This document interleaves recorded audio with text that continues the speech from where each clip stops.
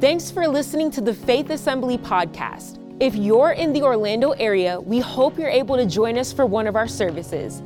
Please check out faithassembly.org for more information or follow us on social media at FaithORL. We hope this message will be an inspiration to help you find all that God has for your life. Enjoy the message. If you have a copy of God's Word, go to Matthew chapter 5. We're going to be reading from there. And of course, we've been in this collection of messages about what kind of church we are. And when you're out in the community inviting people to church, as you always have been and will increasingly even more, and then over these next couple of weeks with Easter right around the corner, because people who don't normally go to church will come to church on Easter weekend. The other beautiful thing about Easter weekend is you can say, do you want to come to my church on Easter Sunday? They go, well, I can't on Easter Sunday. Well, come on Easter Saturday. Well, come on Good Friday. Like, we got them covered. They can't say no to like a whole 12, 14 services across 3 campuses. They're going to be able to come to one of them. And so as you're out there inviting people to church, maybe that question would be posed to you. What kind of church is that?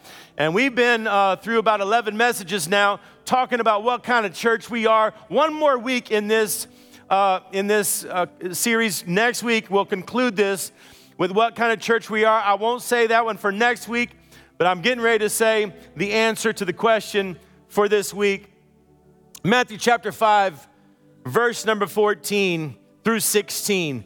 In the New International Version, it reads, you are the light of the world. A town or a city built on a hill cannot be hidden. Neither do people light a lamp and then put it under a bowl. Instead, they put the lamp on its stand and it gives light to everyone in the house. In the same way, let your light shine before others, that they may see your good deeds and glorify your Father in heaven. What kind of church are we? We are an influential church.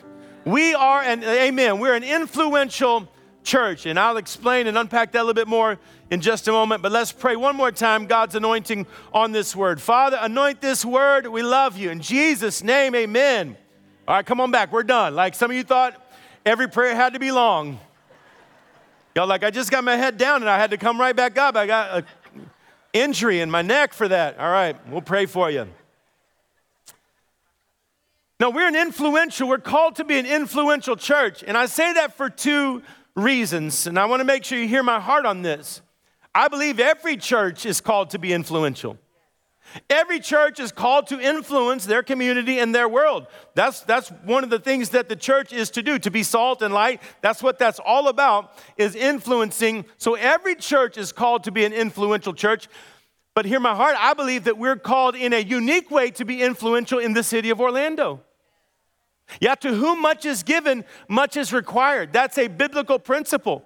And so I believe that we are poised to influence this community in a special way, but we all have to embrace that calling. We all are called to be light. It's not that Faith Assembly is called to be light, but you are called to be light as you are part of our family, as our church family. I guess I could put it this way.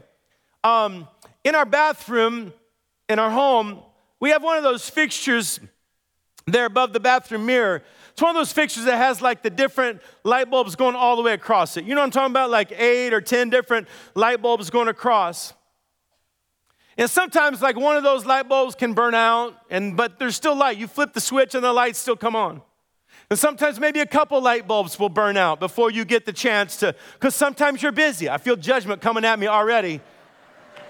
Because see, what had happened was in my home, in my bathroom, there was 8 lights across the thing, and I didn't really notice it. But one day I looked up and 4 of them were out. And here's the thing, when I'd walk in the bathroom and flip the switch, lights would come on.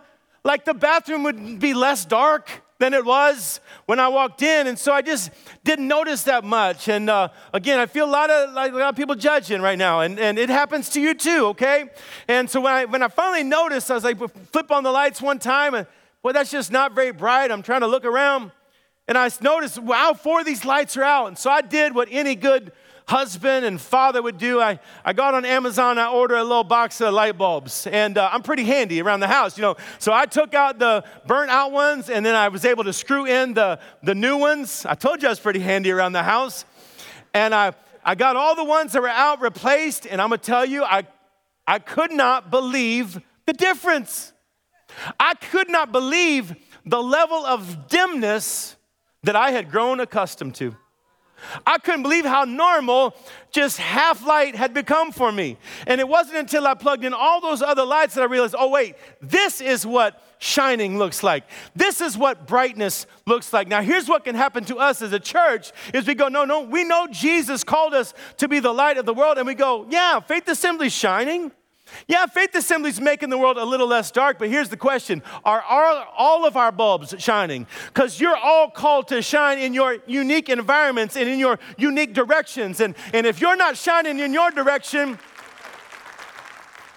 then we're not as bright as we are called to be. We're not influencing. If you want to say it that way, we're not influencing like we're called to influence. See, unbelievers are just waiting to determine Christianity based on your level of brightness. They're either determining Christianity to be loving and friendly, or weird and mean, or hateful, or happy, or helpful, or genius, or generous, or genuine, or judgmental. Like they're waiting to see, like what is Christianity? And they're waiting to see our level of brightness. We're called to be influential. We choose illumination. We choose to be influential with our illumination. And when we choose that, we're saying yes to that. And when we do that, we're also saying no to some things. And I want to pull out some truth from what these 3 verses in Matthew chapter 5, as Jesus calls us to be influential. I'd say the first thing, when we choose yes for influence, we're saying no to insignificance. I need some people in this house. I need some people at the campuses. I need some people who are part of the faith family to renounce insignificance. Because some of you have been embracing this thought that your life doesn't matter as much, that your level of brightness doesn't matter as much as somebody else's. Let me read again what Jesus said in verse 14. He said, "You are the light of the world." And he said this, "A town or a city built on a hill cannot be hidden." He's talking about the church there. You're the light, and the city on a hill is there for a purpose. It's you can't hide that. You can't be insignificant. A city on a hill can't hide itself. A city on a hill cannot be unseen. No, it's going to be seen. Our life is significant. Now, there's a special purpose that Christ is speaking over our life here when he says you're the light of the world. This is a big deal, what Christ is saying. And what a distinctive title this is that he is saying over us. The reason why it's so distinctive for him to call us the light of the world is because of these couple of verses. Look at John chapter 8. And this here, it says, when Jesus spoke again to the people, he said, this is Jesus talking, he said, "I am the light of the world." Jesus is the light. Jesus said, "I am the light of the world. Whoever follows me will never walk in darkness, but will have the light of life." The next chapter, in chapter 9 of the book of John, he said, "While I'm in the world, I am the light of the world." So then when Jesus looks at us and goes, "And by the way, you're the light of the world," he's saying, while I'm in the world, I'm the light. But I've gone to the Father, and now you're the light. Wow. What a responsibility. We're to be Jesus. We're to be versions now of that in this world. We're to carry him with us everywhere we go. A city on a hill can't be. You want to talk about a significant life? Do you know why it's significant that we would be the light of the world? Let me show you why this is significant. Why this could never be like an insignificant life could never fit inside this calling to be light. And let me show you how, and let me show you why. We're going to dim these lights here in this auditorium down to nearly nothing. And nobody get alarmed. We've got people in place to keep everybody safe. All right, it's all good. But we're going to dim the lights. And I see some of you have your phones out. Shame on you. Just kidding. Just kidding. I know you're on there with the notes. It's fine. But it's now in the midst of this darkness that I have in my hand this flashlight. Watch what happens when just one little light comes on in the midst of darkness. You want to talk about significance? See, darkness is actually the absence of light, but light is not the absence of darkness. See, darkness has no chance when the light comes on. Darkness has to go when light happens. Light does not have to go when darkness comes on. No, it doesn't work like that. No. We can bring those back up. This is what makes being the light so significant. This is what makes your life matter so much, is that when you step into dark environments, you are lighting that environment does not make you dark. No. You walk into dark environments. You walk into your job place and you go, you don't know where I work. It doesn't matter if I know where you work. Because when you walk into that place, you carry with you the light of Jesus. Your life matters. Your testimony matters. Your decisions matter. Your speech matters. Your behavior matters. No, because you're called to be influential. You're called to be people of light. People are going to notice you because of the calling that's on your life. That's just the way it is, and it's okay. And some people might admire the light in you, and some people might abhor the light in you, and some people might be commendable about the light in you, and some people might criticize the light in you. But either way, you're going to shine in Jesus' name. Either way, when you walk into darkness, you matter.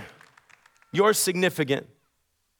We're called to be significant. So when we choose to be influenced, when we choose to be light, we're saying no to insignificance. We're also saying no to inconsistency. And I think that's kind of what Jesus was talking about in verse 15, because he references a temptation that we all have. We've all had it before. As we think about really being out there with the light of Christ in our life, we've all fallen into this temptation that Jesus talks about in verse 15. He said, neither do people light a lamp and then put it under a bowl. He's kind of acting like, well, that wouldn't even make any sense. Why would you go through the trouble of lighting a lamp and then just to cover it up? He said, no, instead of that, they put it on its stand and then it gives light to everyone. See, there's this temptation to try to guard the light and only have it shining in certain directions or in certain environments. And so we get in an environment like this and we go, well, this is where we all let our Christianity out. You know, this is where we shine in here. When we get in here, this is the brightness. And we all shine bright when we're in church because it's easier to shine bright in church. But let me show you the problem with that as our mentality. I'm going to turn on my same flashlight that I turned on a second ago. And it's just not as impressive now. You know why it's not that impressive now? I can shine it here, I can shine it there. You can see it, but it's not impressive like it was. Do you know what the difference is? It's now this environment has all kinds of light in it, and so this additional light doesn't make that much difference. But if I went back into the darkness, if I went back into the environment where there isn't much light, now the light really matters. And so it works against us when we think that this is our brightest moment. It's not. This is not your brightest moment. Students, this is not your brightest moment. Your brightest moment will be tomorrow when you walk through the halls of that darkness, when you walk through the halls of that school where there's not a whole lot of light, and there you are shining. There you are making a difference. Now what happens is we start to think because of the darkness that we're supposed to cover up the light. Wow. We think I got to dial it back now because I'm not sure how everybody's going to react. Because you know how sometimes when somebody's in darkness and then they come into bright light and they're like, oh man, what's going on? Like we're afraid of that on a spiritual level. But can I tell you, when the light is the most valuable is in the midst of darkness. I read about a city, little village town in Norway. It's called Rjukan. And this village in Rjukan it's right in a valley. To say it's in a valley would be an understatement. These mountains are so tall on either side of it, so steep on either side of it, and because of where it's positioned on the globe, in the winter, they get almost no direct sunlight. For about 6 months in this village, really no direct sunlight, only shade, and or darkness.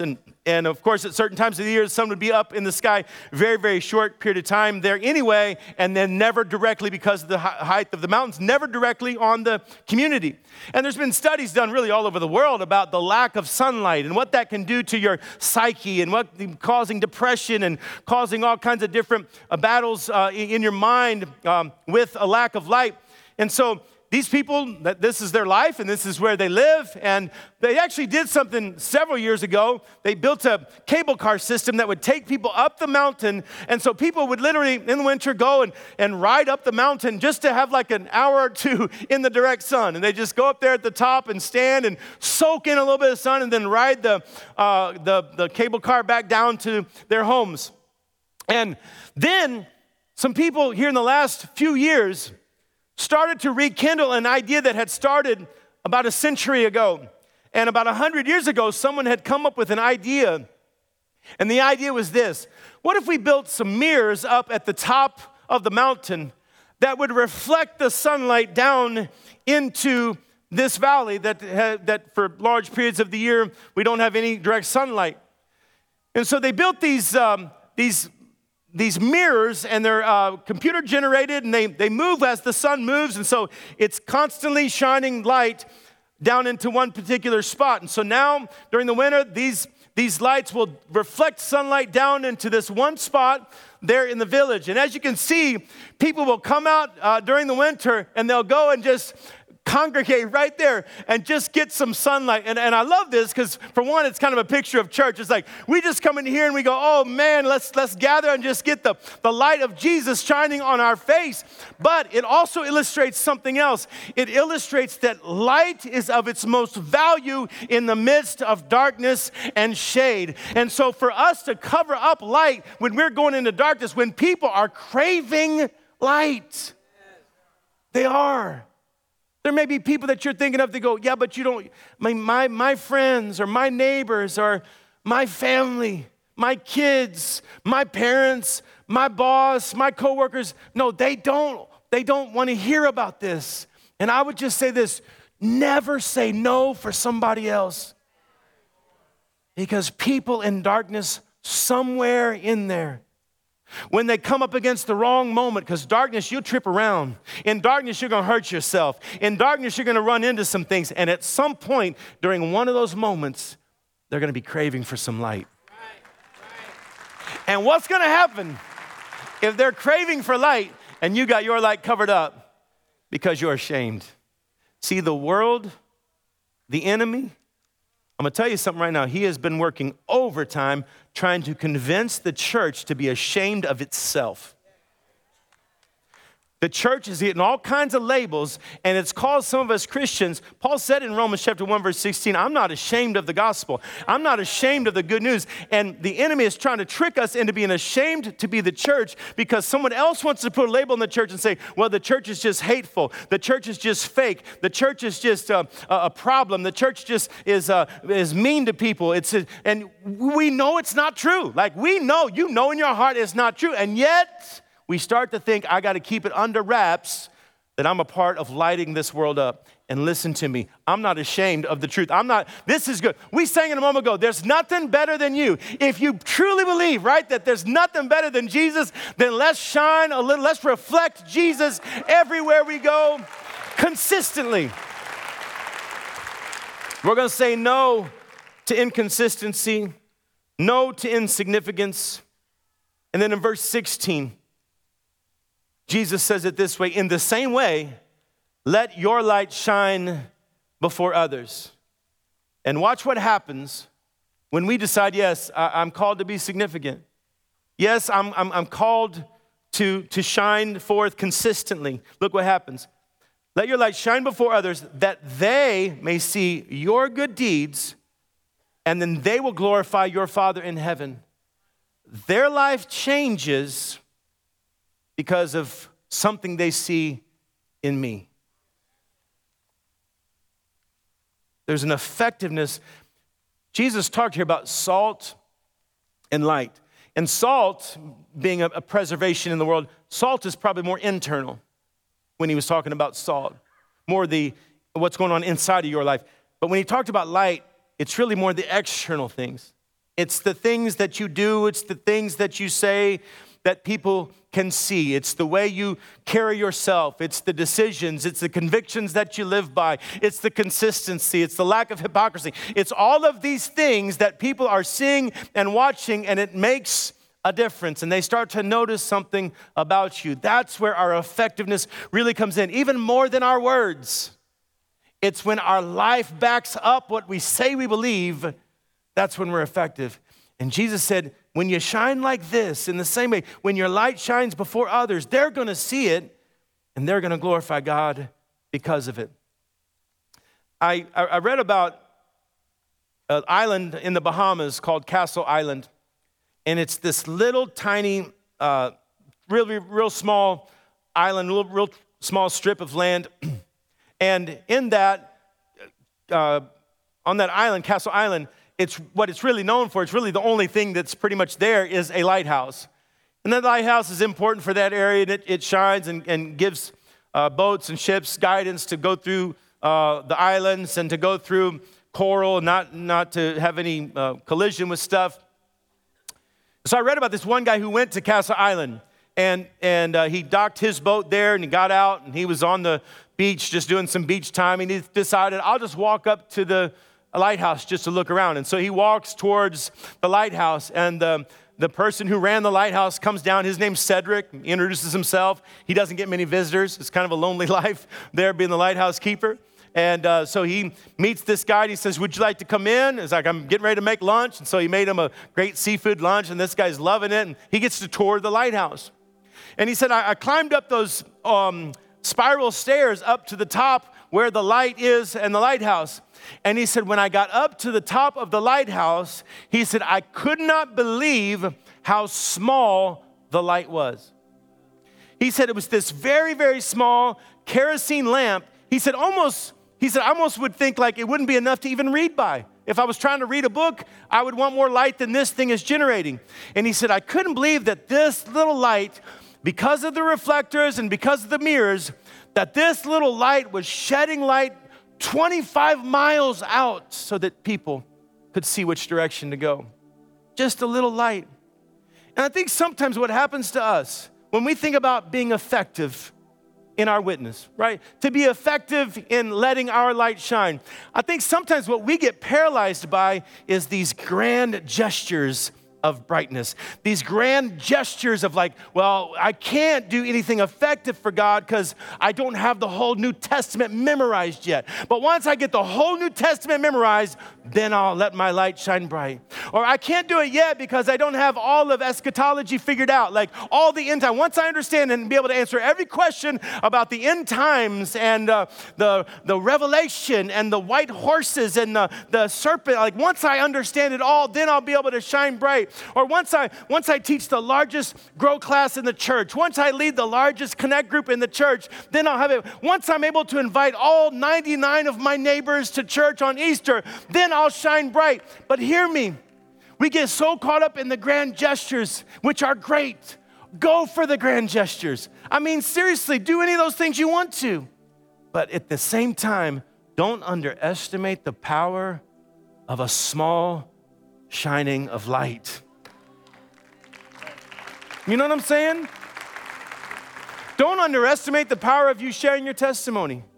Sitting at lunch with somebody, and they may be talking about their week, something about their lives, something about their weekend, and you would say, oh, man, let me tell you, this happened in my life. Saturday, I was at an event, and I'd been dealing with something for so many years, and I've really been healed of it and set free from it. Boy, the power of just that moment of light. Don't underestimate that. The power of you treating people with respect and kindness, your coworkers and your family and servers at the restaurant, just treating people well and with respect. Don't underestimate what it's the power of giving up your space in line at the grocery store for a mom who's struggling with a couple of kids and having a rough day. Come on, you just go in front of me. Don't underestimate the power of these small moments of light. dropping a note in a neighbor's mailbox, telling them I'm praying for you, I'm believing with you. I did that a couple years ago at Easter. I wrote a little note to a couple of my neighbors and put Easter tickets in there. Just don't underestimate the power of just a small gesture, saying hello to somebody working in the toll booth, or just cherishing honesty and integrity and authenticity in your life. Don't underestimate the power of bringing one person to Easter service with you. I mean, go bring 99, that's fine, or invite 99. I crack up. Sometimes people will come out there with those tickets are out there. They'll come out of there with 500 tickets. Like they just got a whole big pile of them, and it's fine. I'm like, just don't let them sit in your car. Like if you're going to take 500, invite 500, pass out 500. But bring somebody with you. Like the power of sometimes just a small moment of shining. And the reason why the one moment why the light, a small amount of light can be so powerful is because of who the light is. This is not coming from us. We understand that. No, we are reflecting the one who said, I'm the light of the world. That's Jesus. But when Jesus comes into our life, we become influential. I love the way Paul says it to the Thessalonians. In 1 Thessalonians chapter 1, verse 8, and he says, and now the word of the Lord is ringing out from you to people everywhere. I would love, this is awesome. And this has kind of happened. Let me tell you what I mean. He says it's ringing out to people everywhere, even beyond Macedonia and Achaia. He said, for wherever we go, we find people telling us about your faith in God. We don't need to tell them about it. And I love this. I love this thought of just going around the city of Orlando. And this has happened so many times where I've been out in the city and and then the church will come up and I'll talk about the church. So many times people have said, oh, my brother goes to that church. Oh, my neighbor goes. Oh, my boss goes to that church. And I just love it that your testimony is out there already. And here we were trying to talk to somebody about it. We don't even have to anymore because you already told them about it. That's the way it's supposed to work. We're all supposed to be out there shining bright no matter where we are. Consistently and effectively and significantly. That's what you're called to do. And let me give you just one more verse of confidence. Because I still feel like some of us on a message like this, when God would maybe be stirring us to maybe be more intentional and maybe be less ashamed, maybe to go ahead and post that testimony on social media, maybe go ahead and talk to my coworker at lunch about a service or about what God's doing in my life, and we feel that sense of like, should I, because this is a dark environment. John chapter 1, verse 5 says, the light shines in darkness, and the darkness has not overcome it. Light is 100% undefeated. And that'll be the case in your life as well. I hope you enjoyed listening to the Faith Assembly podcast. Thank you for joining us in pursuit of growing closer to Christ. Stay tuned for more messages released every week. God bless.